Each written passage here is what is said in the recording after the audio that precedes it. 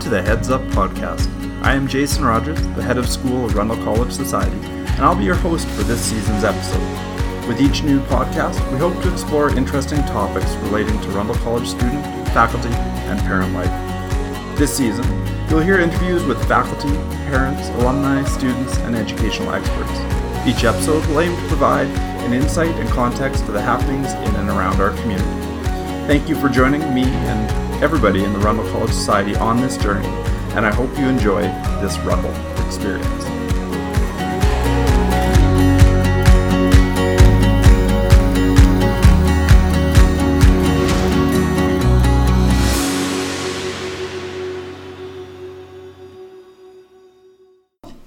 Okay, welcome back to the Heads Up podcast. Today we're shooting another episode of the Talking Heads segment. I'm fortunate to have Dr. Zederayko here from Glenland Northfolk School in Victoria, BC. He's joining us as a part of our case accreditation team. If you've had the opportunity to listen to the Blaine Adley podcast, you'll know this already, but I'll go back into it for those of you who haven't heard it. CASE is out accrediting Rundle College here for the next 3 days. We have about 15 professionals on site looking at all aspects of our education, everything from governance to educational programming, straight through to advancement and alumni. They're looking at it all, and it's a great opportunity to sit back and reflect and refine and celebrate what we do here at Rundle College. So I'm thrilled to have you here, Dr. Zed, as I'll call you, and thanks for joining me. Great to be here, Jason. It's wonderful to be at Rundle. The case accreditation is good. We're seeing all kinds of energy, enthusiasm from the students and faculty and staff. I'm going to meet parents shortly, so I think it's going to be great. I can't wait for you to meet our parent body, and I know alumni come later in the day, and that's all exciting as well. Looking forward to it. Excellent. Well, and thanks for taking a couple of minutes out of your very busy schedule while you're on site. To answer the straightforward question, I suppose, is what is excellence in education in your mind? Well, that's a tough question, but I think I know what I'd like it to be. In the schools in which I've been working, we always talk about 2 or 3 things. One is to create the opportunity for students to be well-rounded individuals. Right. And I've become very good at thinking about that in terms of academics, arts, athletics, and citizenship. Right. And the citizenship piece for me is the big piece, because at the end of the day, I come to work every day, much like you do, because I think the students in our schools are going to make the world a better place because they care and they have compassion and they can imagine making things different and better. Mm-hmm. So if that's what we're aiming for at the end, is to have these great, well-rounded kids who are going to make the world a better place, what excellence is probably is something to do with helping students realize their potential. Right. And understanding where they are in all 4 of those areas, and really allowing them to have the confidence, a psychologically and a physically safe environment where they can try things and fall on their face. One of the things I think I read coming into this school was the idea of failing forward. Right. I love it. It's a great idea. And I think educational excellence allows for that chance to try things and try them again and not be worried about whether you blow it or not. But ultimately you have some success and you kind of shape yourself and move forward. When you're looking at faculty and programs that allow that, a lot of what has to happen, I think, is having a really good understanding of assessing for learning, so that when we call it summative assessment or formative assessment, in this case formative assessment, and it's assessing for how are you doing and what do we need to do next so you can move ahead. Right. Whether it's how to be on your volleyball team, or it's how to do your calculus, or it's how to interact with your peers in a way that's constructive.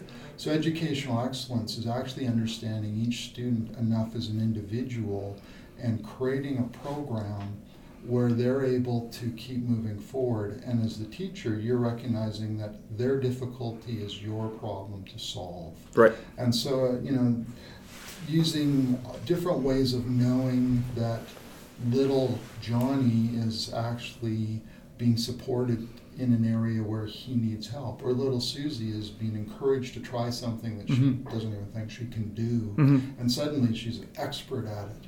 And so much of that, I think, in our business is recognizing potential. Yep. You know, frequently in some schools you'll hear them go, "Oh, well, that kid's never going to amount to anything." But in schools like ours, you hear people going, "I know they're going to be awesome. I just have to figure out the keys to doing that." Yeah. And that's the kind of piece that allows for educational excellence, where we're sort of doggedly involved in trying to figure out what can we do next to help this child get ready. Yeah. The other side of that is sometimes schools take on too much responsibility, and they push and they drag and they pull, and they do it all for the child. Absolutely. And so at the same time, educational excellence involves sitting on your hands. You set up the parameters so that the student can try things. Yes. But then you sit on your hands and you let them do it. And you let them make mistakes. Mm-hmm. You let them take responsibility. Mm-hmm. You let them self-assess and say, well, you know, next time I'm going to do this differently or better. Yeah. And it's that. I think the very last piece of this is helping kids to really think about where they're going and what their dream for themselves is. And, you know, I'll say when I meet with kids in sort of a coaching situation, I'll say, what's your life going to be like when you're old like me? Yeah. And we don't talk I love that about just question. their career. We talk about where you're going to live, what are you going to drive, what's your family going to be like, where are you going to volunteer, what kind of pets are you going to have. You know, just everything that makes up life. What are your friends like? Yep. What are you going to do for holidays? And get them to really think about that, and then draw it back to, so what are you doing today, tomorrow, this month, this year, that will help you move towards being that kind of person? Yeah. And sometimes even educational excellence can be supported in that, and you say, well, what are your goals, Jason? Give me your 5 goals. And then you map it and say, keep a diary of what you're doing this week, and let's see what you're doing and how that stacks up to achieving your goals. Yes. And if you're doing all these things and none of them are stacking up to achieving your goals, the quick feedback is, well, either your goals are different or you need to change your activity. That's right.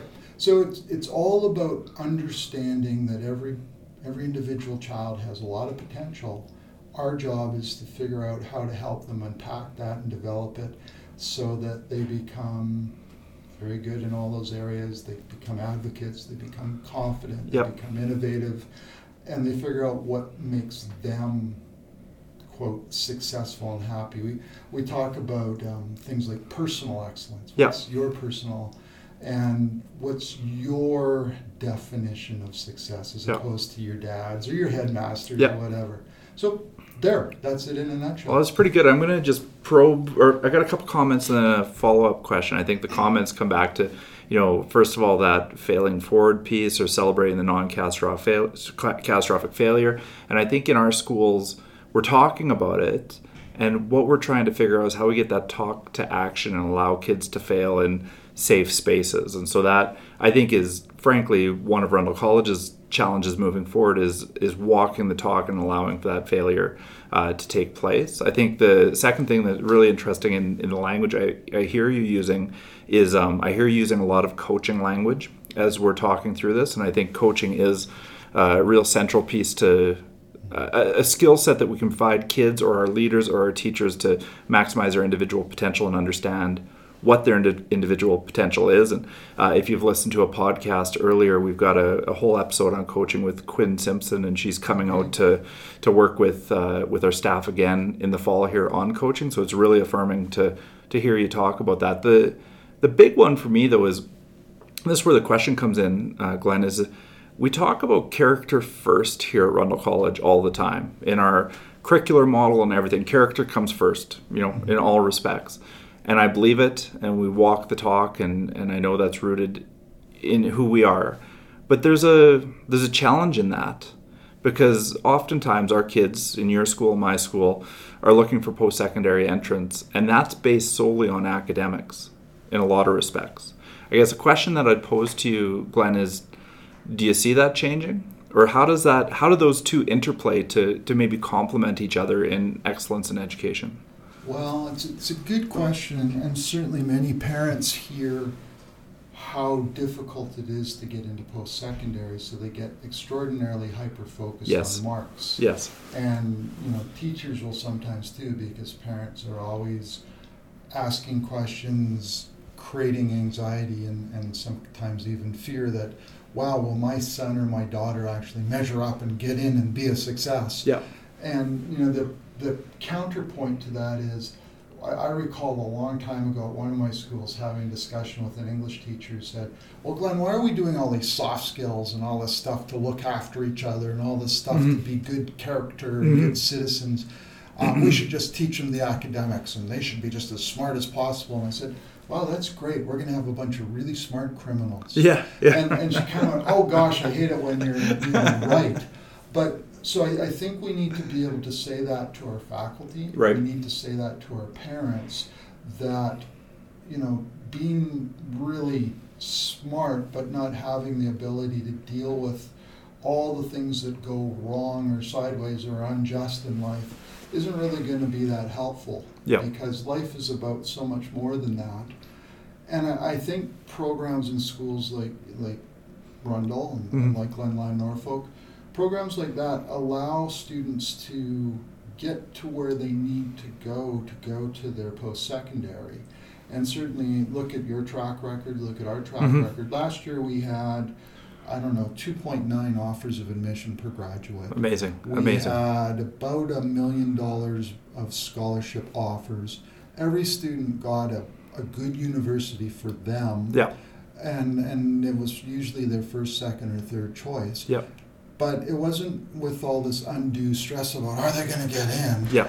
It allowed them to do the whole program. And when you're doing the whole program and you're engaged in things with your friends and your peers and making a difference in the world, and you're being athletic and healthy and looking after yourself, and you're finding your artistic side and that, all those things lever up to allow you to be good at academics too. Yes.